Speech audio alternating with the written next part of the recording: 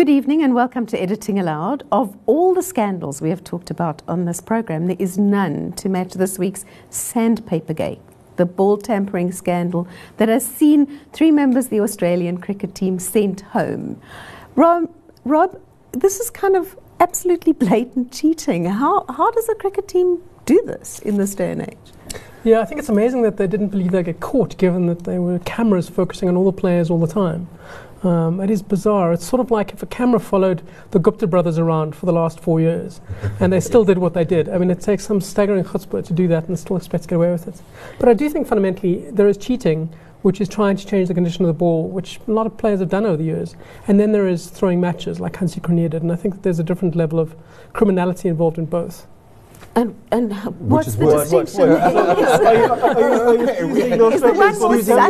Are you accusing them? Clearly, when you throw matches, that's a criminal, that's a fraud. And that's different. I think this is just cheating. This is looking to get an advantage. Just cheating. There is a quantum difference between throwing a match and deceiving thousands of viewers and cheating the level they did it. No, what? No, there's Lance Armstrong. So you see no difference between match fixing and actually tampering with the ball on camera? It's both cheating. It's different forms of cheating. It's the same thing. I mean, I thought there was a couple of fascinating things about this, which people haven't really spoken about. The one is, you know, if we believe the investigation as it's happened up to now, there were only 3 people involved, right? So it was the captain, the vice captain, and the culprit himself, when he was doing it, Bancroft. And that's very like, you know, organizations that make very bad decisions it's always the most senior people. You know, if they had gone to the Australian side generally and said, listen, we're in a tight spot here, let's cheat, you know, somebody in the Australian team, several people I would guess, would say no, you know. Well, it is Australia. Oh, careful now. Let's not go down that road. But you know, I do think that it's very similar to a lot of organizations where, you know, where there's a little coterie that gets together informally, and then they informally decide, you know, and they don't tell anybody else. And you could tell there was tension in the Australian team. Because you know, there was the bowlers are very upset by the fact that that they have been. But they were in on it. The bowlers cannot be upset. They're in on it. They want their ball to reverse swing and bowl outside. Right? I mean, I think a lot of people on the team, it's like Tim says, they don't want to be part of a team that is cheating. Yes. So I think, you know, that's why they didn't take it to the whole group, because there were people who would have said no to it. I think the entire team. I think if you're a bowler, you like Stark or any of the top bowlers there, you know they're going to help you with that ball. So the ball swings, reverse swing. Exactly who was benefiting from the ball changing the... For sure, the bowlers, but they don't want an unfair advantage. It's like Michael Stark obviously was bowling much better than you. What you're saying, he thought he was bowling. It's like Lance Armstrong. They knew what they were doing. They were doing it's a last joking. What it made me immediately think of was the previous week, I think, we had one of the Australian politicians saying that visas for South Africans would be fast-tracked because now they could come to this kind of civilized country. And I wondered if there was, you know, a reflection here of a sort of an attitude to South Africa, which is, you know, well, we can get away with anything there. Yeah, true. Well, I mean, this has been a heated contest as well, but it was almost... I was just happy there was Australians for once, but Australians have always been held up as this vanguard of sporting prowess, and South Africans, ball, rugby, cricket, always seemed like the dirty cousin. So I was happy to see the ugly side of Australia, because it is there. When this is, and it's always, and I don't know, for me it was, for the past 30 years, I always watch cricket. The Australian team has been this dominant force. So for me, I was like, maybe for the past 20 years, how much has gone into this? So I was just happy to see the ugly side of Australian society as a whole. But you know, there is more to it than this, because you know, the problem with cricket is that there are a couple of countries who play a lot of cricket, take it very seriously. It's a big sport in the countries: Australia, India, and UK. And there's a whole bunch of other countries who also play it, but on a much lesser scale, of which we are sort of one. You know, maybe towards the top end of that. The problem is that if in that disparity, so they are making all the money. So those 3 countries are making all the money. They have all the power over the institution of cricket. So the problem is that if they, in order to maintain that position, they've got to win. Yeah. They just have to win. Costs. One of the, or those three teams have to be, within justify in the their top standing. five Yeah. of the, in order to justify the enormous amount of money that they are, that the whole back room, the advertising and the television and the, so I think they are putting enormous pressure on their teams, enormous pressure, much more than we are, on their teams to win. In fact, we are like very happy to. So there is a lesson here, if you like, Yeah. for corporates that Yes. if you sort of heavily incentivize success in a particular way, Yes. the chances that somebody cheats Yes. are certainly there, and you've got to be careful. And this brings us perhaps doing a reverse seek to Steinhoff, Rob. And institutional comparisons are immense. I mean, you look at Steinhoff, you look at the fact that nobody believes Marcus Jooste or Cameron Bancroft, in the Australian case, was doing it by themselves. And in that case, it's been sold to people that fundamentally it was just Marcus Jooste doing it. He's the guy who's taken the flak. The board has gone to parliamentary hearings and said, we knew nothing, including Christo Wiese, which people find quite hard to believe, justifiably, I think. In this case, it was revealed that actually the coach might not have known, but the captain certainly knew and the vice-captain knew. But the coach, well, we know the coach knew. Like it cannot. Yeah, be we part- got- it's with gotta that be- leadership yeah. committee. You're telling me those So three are the only coach ones. is the Christo Wiese, I Yeah, suppose. yeah, Yes. But Yeah, Rob, you got- we've now had Marcus Jooste refusing to come to Parliament to testify on the grounds, presumably, that he might incriminate himself, in fact. And at the same time, we've had the Steinhoff board, the new Steinhoff board, that is, awarding themselves some very rich pickings. Yeah, I think Now, it's is that staggering. justified? No, I think that, what they argued in the proxy statement, which they sent out ahead of the AGM, which was on April the 20th, is that they should be allowed to pay themselves these extra sums of money. I think it's 7.4 million rand in all for three members of the board. Steve Boyson, Johan van Zyl, and Heather Son. But those are old members, not Yes, new old members, yeah. Yep, the same. That's in addition to the extra fees, just for all the hard work that they've put in. And I think what really will gall investors is that if they had put in harder work, then perhaps this might not have happened. Indeed. And investors have seen, 100 billion rand, more than that, 200 billion perhaps, wiped off the value of their investment. Pension fund investors have seen their own investments taken have a haircut. So in that context, to say that people who are already heavily incentivized should be paid more money for the hard work is a bit of an insult, I think. And it'll be difficult for them to justify that at the AGM, which is coming up. These are the people under whose watch the whole disaster happened. I mean, should they be getting anything at all? Yes, no. Totally. I mean, this is, it may be that, that they are, that when the class action lawsuit happens, they might end up, negative, even with this extra boost. This is the irony of the thing, because I mean, I just don't know. I'm intrigued about Steinhoff, what how the legal situation unfolds. So you're a company. You say to your shareholders that you can't justify your accounts, the accounts that you signed off on.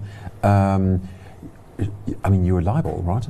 Aren't you? I mean, for the in this case, they blamed. Christo Wiese made a big deal in Parliament of blaming Deloitte, the auditors, saying we relied on Deloitte for this. And Yes. Deloitte's taken a lot of flack. The inquiry began into their handling of African Bank in the last week. Yes. And they'll face another inquiry almost certainly for what happened at Steinhoff. Yeah, but they were also the whistleblowers in this case, as far as we can tell. But still, I mean, but obviously it's not justified. I would lay odds that they're not going to get this through anyway. Ron, I mean, technically, in governance terms, is the board not responsible for the financial statements? Yes, they are. The board hires the auditors. Yes, It's not the they are. auditors who are They sign off on responsible, everything. even though they too should have exercised oversight. Exactly. This is the board, and it's funny enough, the chair, the new interim chair was the head of supervisory, so she was actually supposed to be looking after this whole thing as it happened. And so I agree with everyone. There's no way that they should I don't know how you can justify this extra payment for them when they didn't do the job in the first place. So it'll be interesting to see how it plays out on April the 20th, I understand. It has raised all sorts of questions about the role of the board and the role of governance, and it's quite an international discussion that's going on now, not only related to Steinhoff, but in the UK to Carillion, which went down. I mean, what have we learned, if you like, Tim, about what a board should be looking out for? Well, this is very hard. I mean, the problem is that, businesses are getting so large now. I mean, they are getting, even Steinhoff. Now, I mean, Steinhoff, isn't, in international terms, a mega retailer. It's big, but they had operations in what was it? Half a dozen France, Europe, countries. You when you're sitting in the board and you have a well-known high achiever founder CEO sitting across from you saying everything is fine. It's very hard to sort of to second guess. It's like having Elon Musk. Can you imagine being a board with Elon Musk and he's doing all these things, and you must somehow say squeeze into Elon Musk's story. But this is Elon Musk. But that's what they're for, Rob. I do think that in this case, the board members might have been deceived by the materiality of what this was. So in Europe, these were small entities where the fraud happened. And they must have thought, even if it did look a bit dodgy, it's a tiny part, it's a fraction of our business. In terms of materiality, let's rather look at Mattress Land in the US, which is taking up far more of our time, and Conforama in France and Europe. And they would have seen that and thought, well, perhaps this doesn't quite make sense, but it's a tiny part of our business. So I think it's made them rethink materiality in terms of the outsized impact that can then have on the bottom line. The fraud happened in a small part of the company, but that has had an outsized impact on the entire group. Yeah, I mean, I think the other thing that they've, apart from the obvious things, you've always got to be suspicious if you have a, powerful CEO who's sort of guiding the discussion, and but you also have to have real expertise in that particular business, not in the sector. I also wonder about CEOs creating the boards for them. So they almost like the CEOs.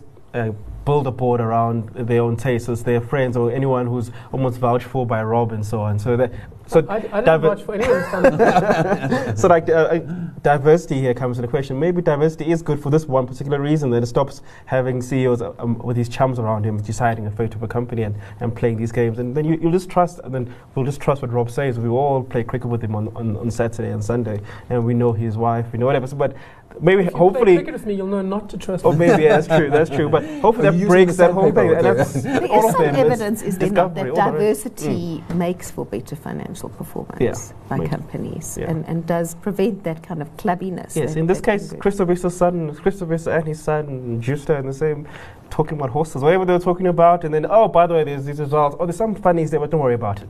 Okay, we go. Yeah. We've got 1 minute to go to the ad break, but reflections on SOE boards, because both Eskom and SAA, with their new boards, were in Parliament this week.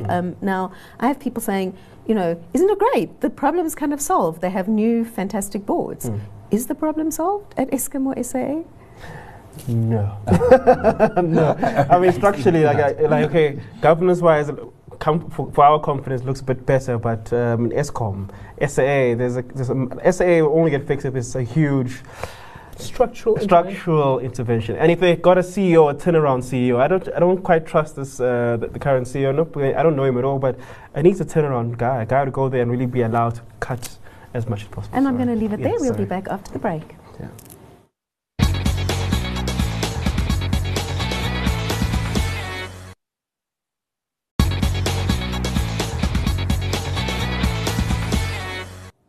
Welcome back. A week ago, we were worrying about a Moody's downgrade to South Africa's rating. A week later, what we have is, in fact, not an upgrade, but an upgrade to the outlook. Moody's has affirmed South Africa at investment grade and moved our outlook from negative to stable. At the same time, rival Standard & Poor's has doubled its projected growth rate on South Africa. So, Sikonathi, are we looking at a sort of a virtuous cycle now where we have better growth and better ratings? We are basically where we were in 1994-95, when we were starting all over again, just breaking into investment grade, and on and up we did go, and hopefully we are going back there. And you can't imagine the speed with which this has happened. The 3 months of Ramaphosa as president of the ANC, and as Moody's did say, indeed, this all stems from the actions that have been taken in the government, starting with neutralizing Eskom and putting the correct people in there. And you should see that happening with SAA as well, is in that category. Denner is starting to melt away the problematic board, and you're going to see people put in there, PRASA and all of them, Transnet. So this is it. The state institutions, the state-owned companies, being the enabler and the actually the facilitator of the growth that we expect. Yeah, Ron, a lot of the emphasis in the Moody's statement is about institutions. Are we seeing enough of a turnaround to actually lift the growth rate? Yeah, like remember last year we spoke about a guy at the helm of ANC and whether just changing heads of all these SOEs, would that make a difference? And it does for now. Like, so we get this nice upswing of sentiment and actually, Ramaphosa, I must say, surprised me about how much there's so much activity around SOEs and other institutions that have given us a swell of belief. But I guess the hard work is still there. Eskom is still not fixed. SAA still has hard questions to be asked. But at least for now, the sentiment has shifted, and Ramaphosa has done quite significantly well in 3 months, which scares me in a way. It's all about one political party change, and then suddenly the country looks. But anyway, it just tells the weighting of ANC to all our psyches, I guess. But I suppose it also does emphasise the importance of institutions. And I wonder, Tim, do you think that the South African Revenue Service move, the suspension of Mr. Moyane, no, for sure. No, if there was any doubt, may have tipped it for them? Yeah, but I mean, I keep on saying this, and no one believes me. But South Africa is 0.7% of the global economy. And we have a global economy now that is growing all over the place by enormous leaps and bounds. I mean, India is growing faster than China. Europe is growing faster than America. All of the metrics that were and South Africa's part of that. South Africa's part of this sort of global shift. I think the rating agencies have been surprised by international global growth, and then they looked at all of the outliers of which we and I don't know, maybe kind of Mexico, possibly also Brazil, are actually, potentially very high beneficiaries. And they're worried now that they'll look like idiots when we totally outperform their, sort of miserable projections. Actually, Rob, Standard & Poor's, I mean, the accusation has been made that they look a bit like idiots because they downgraded us again just before December. And yesterday, this week, we had them at their conference saying, oh, well, we've revised growth up, but, just looks as kind of miserable as ever. I mean, do you think they're just trying to justify the downgrade they did to make themselves not look so silly, or were they right to downgrade going into December? Firstly, I want to say that I don't think that Tim said nobody believes him. I think what you said was perfectly reasonable. So but I do think that what S&P said yesterday, as you reported, is that it all looks better. To use a terrible cliche, the optics look a lot better. But fundamentally, there are issues still. Just because you changed Tom Moyane at SARS doesn't mean you're immediately dealing with a 50 billion revenue gap. You're not collecting taxes. Your revenue is still in a shortfall. We still have various issues that still need to come to the party. You can change leadership, but fundamentally you still need to change what's actually happening structurally. So I think what they said is you need to wait and see. You can't just expect there to be an upgrade, and I think that's a reasonable position to take at this point. Hanging over it is the whole question of expropriation without compensation, and this week has seen land invasions, not where some might have expected them on farms, but in the urban areas in Gauteng and the Western Cape. How much of a concern is that, Rob, and how much should we be concerned? Well, I do think that it does illustrate the real key problem. As Carol Payton wrote in Business Day, it's fundamentally about one of the real issues is poverty. That's that is the issue. So people want land in urban areas close to jobs where they can actually earn money. So that's fundamentally one of the issues. We don't have jobs in this country. So urban areas that's what happens. We've had an explosion of urban settlements since 1994. Actually, people want land near employment, near fundamentally that they can use. We do have, a tiny fraction of the land, I think it's 2.6%, is in urban areas. And that's the demand from people because that's what's going to actually fundamentally change their lives, not handing somebody a giant parcel of land in a rural area.